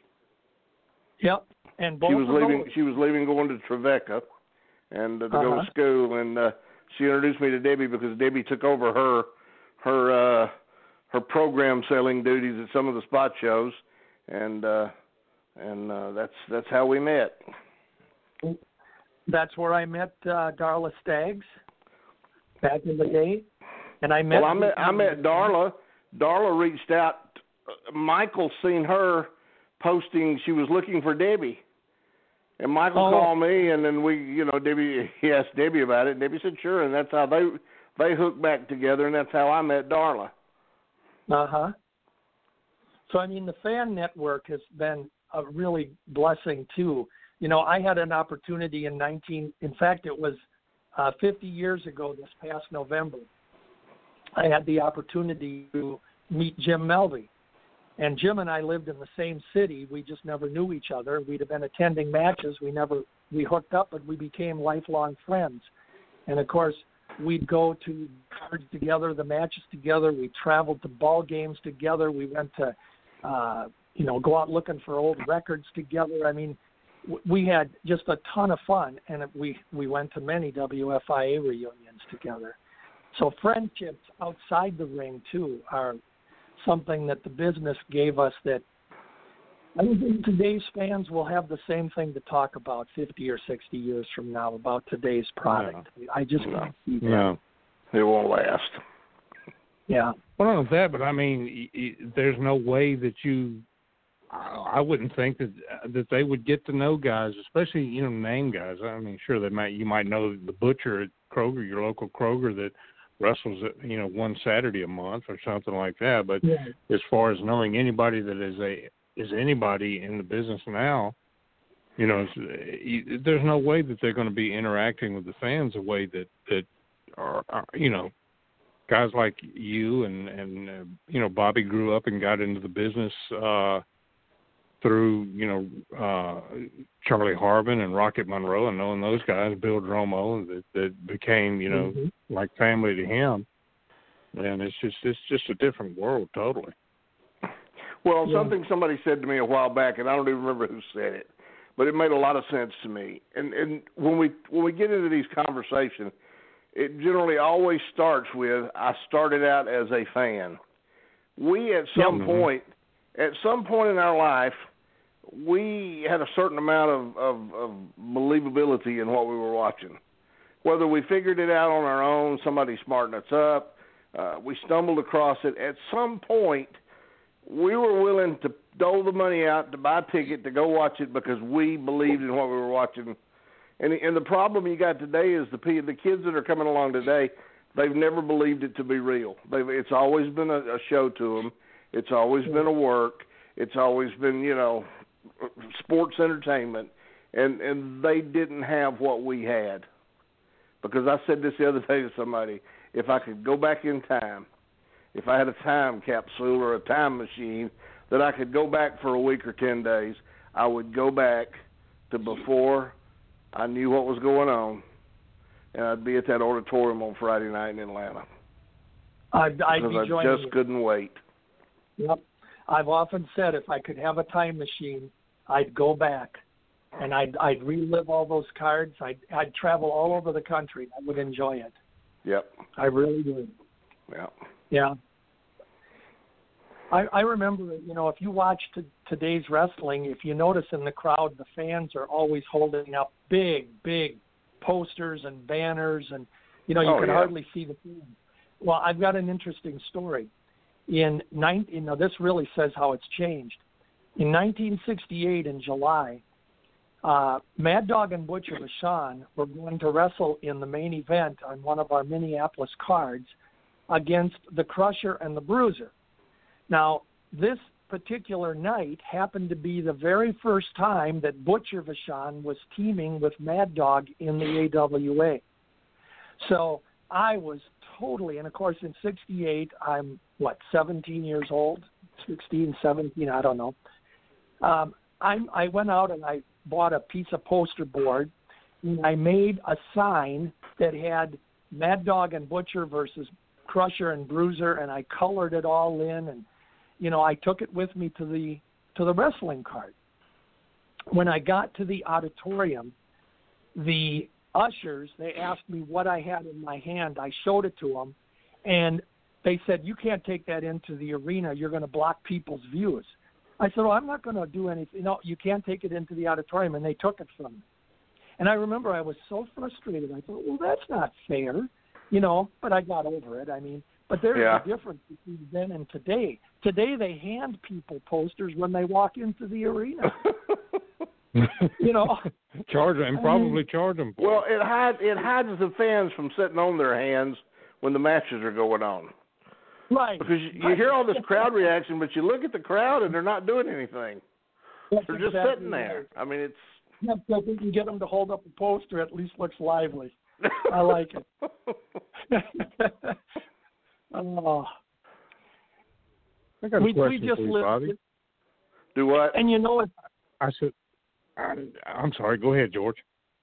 Well, I was going to say, you know, as far as the real or fake or anything like that, I said in my wrestling book, I said, you know, I told the Nick Kozak story about those who believe and those who don't, which we talked about a little bit ago.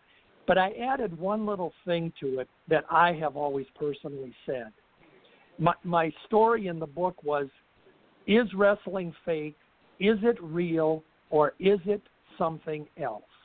And I gave the Nick Kozak story, among other things, and then I added this.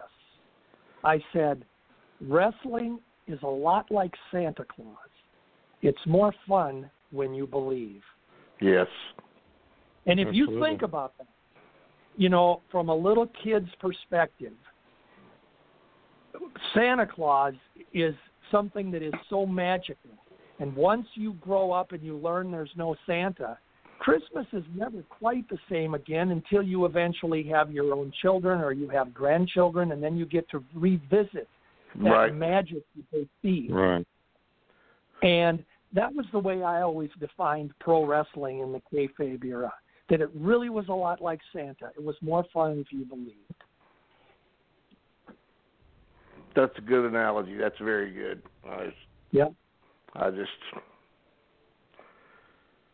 I could just remember, God, I couldn't wait for Friday night. It was just, I'm sitting here thinking back in my mind, and, I just couldn't wait for Friday nights, to get there. And you just, it was, whether you were if you were a John Wayne fan and the new John Wayne movie came out and you would go see it, that was great, and it was good, and it was entertaining.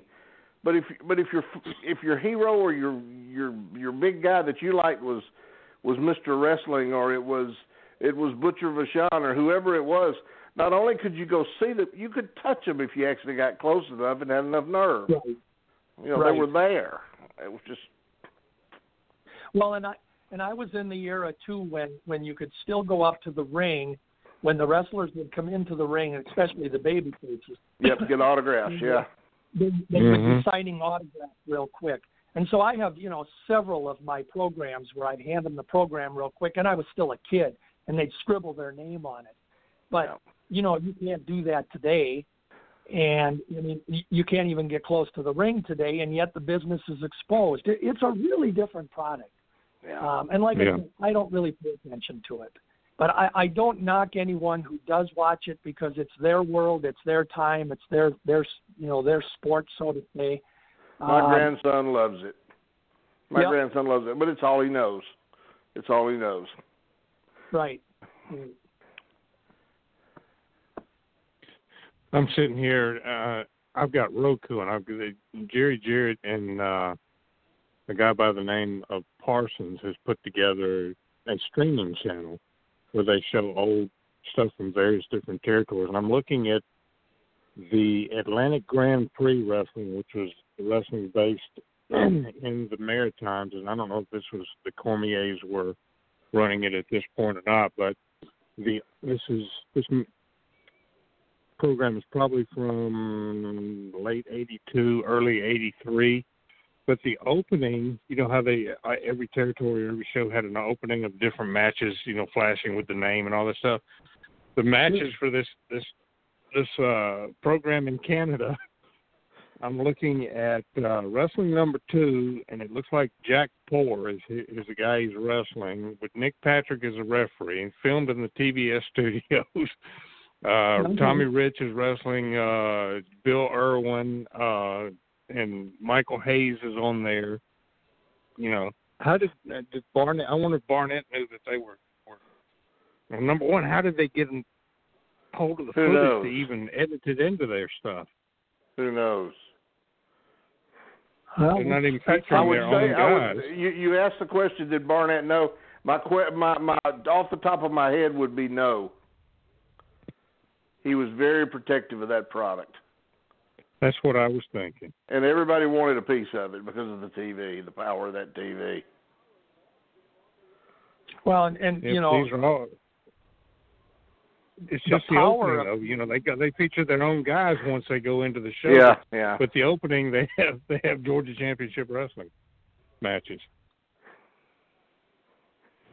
The power of the weekly television program back in that kayfabe era, and how everyone would be glued to TV to watch what they were going to do. And usually we had the established stars in against the enhancement talent. But every once in a while you'd get that feud or that special match that would set up some sort of program between wrestlers. And it was really nice to watch how they progressed on their angles and their storylines, that everything led one thing to the other. I remember the time, since we talked about Dr. X, a year after he was here, so this would have been August of '68, he finally got a chance to wrestle Vern Gagne for the title. And Vern let Doc win the title for 2 weeks. And it was basically just to build up a rematch 2 weeks later. So on the night of the rematch, 2 weeks later, on television, they have Dr. X wrestling, and that night he's going to defend his title to Vern Gagne at the auditorium.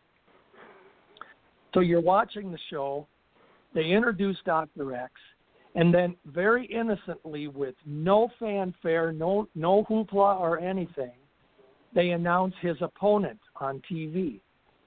And all they said was, from Hamilton, Ontario, Canada, 238 pounds, Billy Red Lyons. I just about fell out of my chair because I knew the story on Billy Red Lyons. Now, not everybody did, but that night on TV, they made a big deal of it because Billy Red, in his debut match, beat Dr. X, who just happened to be the champion that night, and he beat him with his own finishing hold, the figure 4 leg lock. So the Dick Beyer, Billy Lyons program was back in play because they'd played this all over in other territories as the Destroyer and Billy Red. And Doc is livid. He's upset. So he goes into the auditorium that night. He does lose the title back to Vern, but his immediate excuse is, they threw a ringer at me, got me all flustered. I want a match with this Lyons. And they got a ready-made program. And, of course, Billy's over like hotcakes because he, beaten the number one heel in the territory. And that's how they built him up. That stuff doesn't happen today. No. Where it's so beautiful. Because now his program was done with Vern. Now he's on to Billy Red. It's great stuff.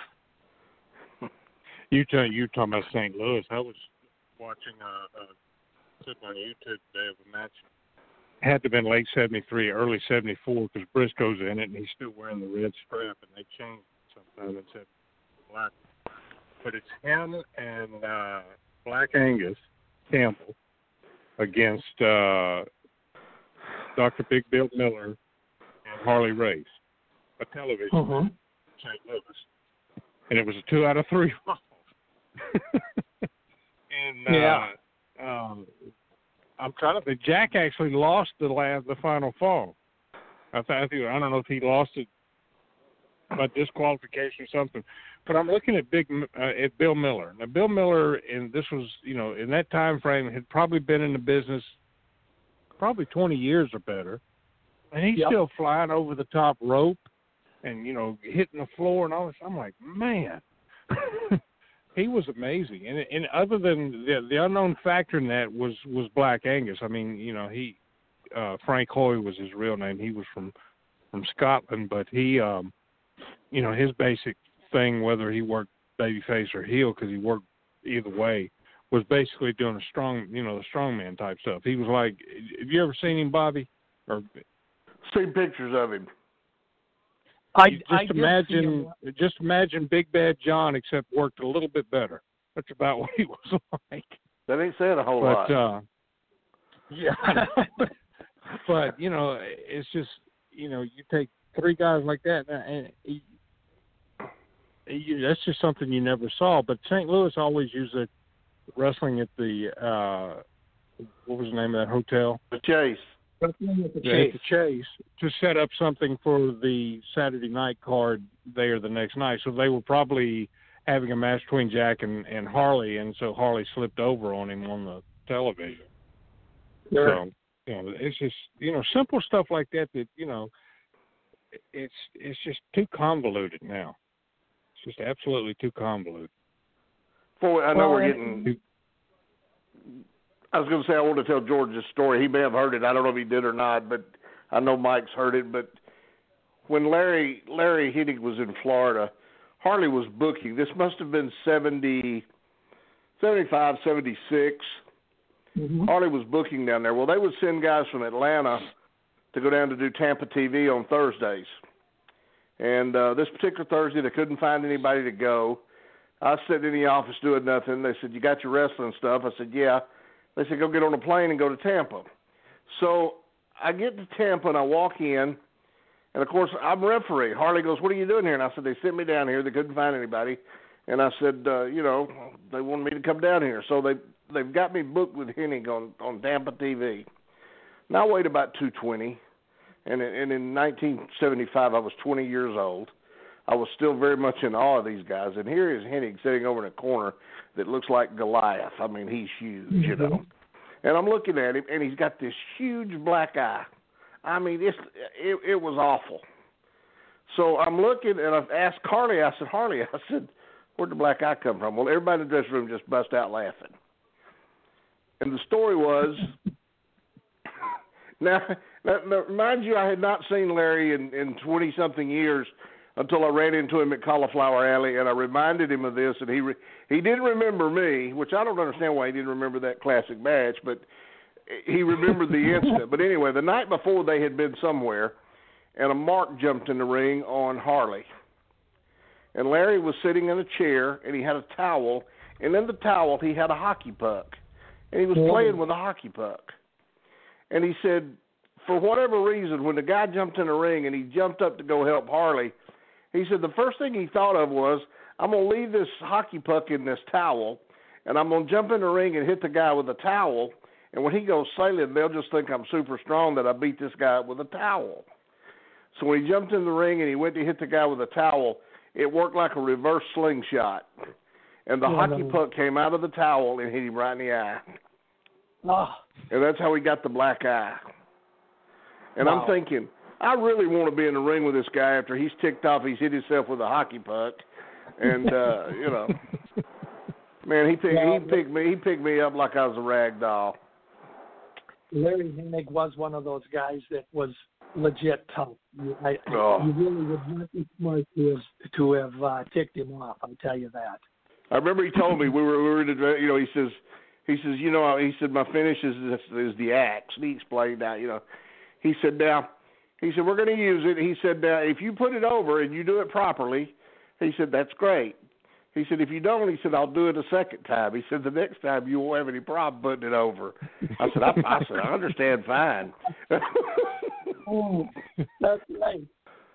I love it. Larry Hennig and Billy Robinson got into a little legit push and shove one time. And, Billy Robinson, if you guys saw him, he was the real deal. I mean, Billy could break your finger off and hand it to you within a nanosecond. Larry and him got into a little push and shove, and Larry pretty much put him in his place. And, I mean, they just had a misunderstanding, but Larry was the real deal. Yeah, there's a famous picture of him early in his career, probably when he was still a babyface, of him holding a snow ski up over his head, and that wasn't work. Snowmobile. Yeah, actually, that story, the snowmobile over his head, that was part of the deal where, for several years running, Larry Hennig would participate in the annual St. Paul Winter Carnival. They had a snowmobile race from Winnipeg, Canada, down to St. Paul. And Larry was huge into snowmobiling. And the one particular year, that was when Larry and Lars Anderson were teaming. They had entered the snowmobile race, and they were coming from Winnipeg to St. Paul. And Larry had lost control of his snowmobile and went through a chicken coop at a farmer's yard. And the story hit the newspapers that Larry Hennig was now king of the coop. But that was part of that story where he lifted the snowmobile. And that was a legit feat of strength that he did. He picked it up and put it over his head. Gee. And, I mean, I don't know if you guys... I cannot imagine some poor guys having to work, TV enhancement against him and Joe LeDuc. I wrestled Joe LeDuc. The strongest man I've ever been in the ring with. Yeah. Absolutely, without a doubt. And I can imagine those two together. They were a very, very interesting tag team. Very strong tag team. Legit strong. Put Larry over really big as a babyface at that point, because that wasn't too long after turned baby that they had him with LeDuc. Well, Larry Hennig was Roddy Piper's very first opponent when Roddy broke into the business. And Larry, I think he beat him within like 17 seconds or something.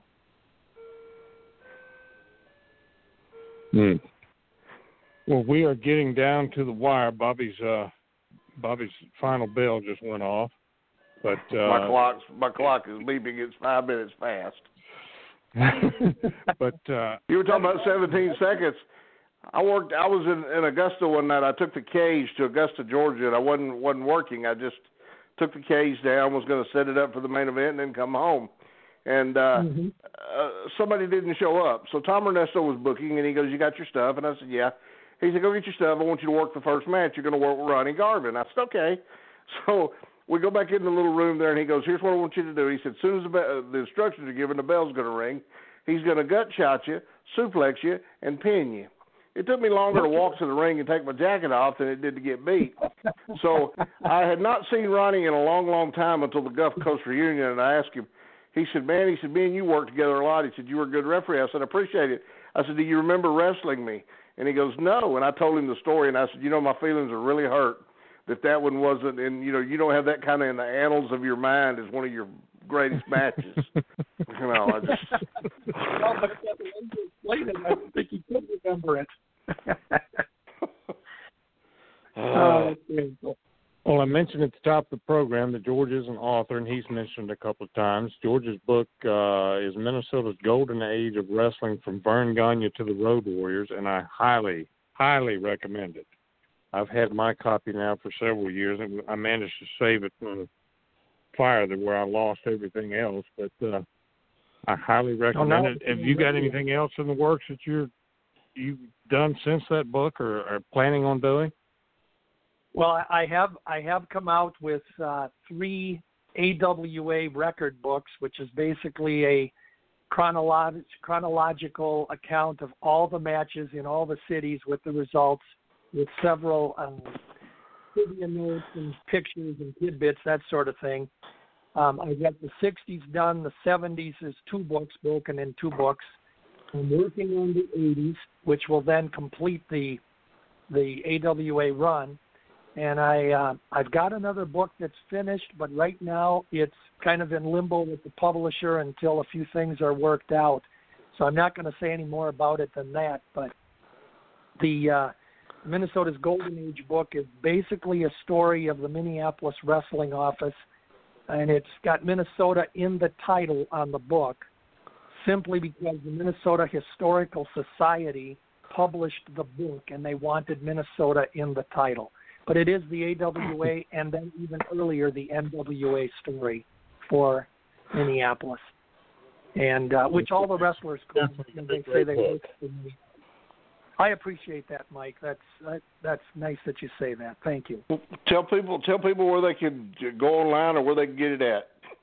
The best thing to do is you can order it or you can get it at any Barnes & Noble, but the best place is go to Amazon.com.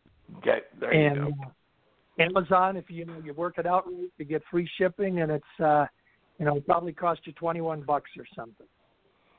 So it's 30, well, George, we appreciate bucks. Having you on with us. We're down to about 5 seconds here, so we're about to, as Marty O'Neill would say, we've run out of time, as Gordon Soley would say. But we'll definitely have to have you on with us again, and next time we won't wait till somebody dies to do it. So you got a home here. So anytime you got something to plug or you want to talk about or just want to join us, let me know, and this has been great. I hate Jerry wasn't here with us tonight, but I need to check on him. So I'll give him a call tomorrow and find out what's going on with him. But again, I appreciate you being on with us, and you and I could probably spend an afternoon talking on the phone just junk. No doubt. I love you both, guys. It's great talking with you. All right, you too, George. Take care, my friends. All right, see you later. All right, take care. Bye-bye. And we'll get together sometime next month, and we'll do this one more time, Bobby. All right, I guess we'll shoot for the first Thursday? Something like that, yeah, because if nothing else is going on that first weekend, that's what we'll go for. Yep, I'll be back from I will be back the first Thursday's like the first or the second. We'll have to do it the second one because I won't be back until the third or fourth. So, okay. Anyway, All right. we'll do it at some point. All right. All right. Good night, See you everybody. later. Have a good night. All right. Bye.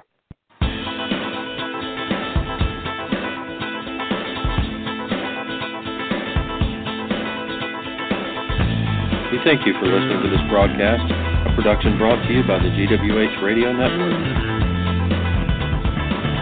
Stay tuned to GeorgiaWrestlingHistory.com for the latest information on upcoming events and more. As always, we thank you for your continued support.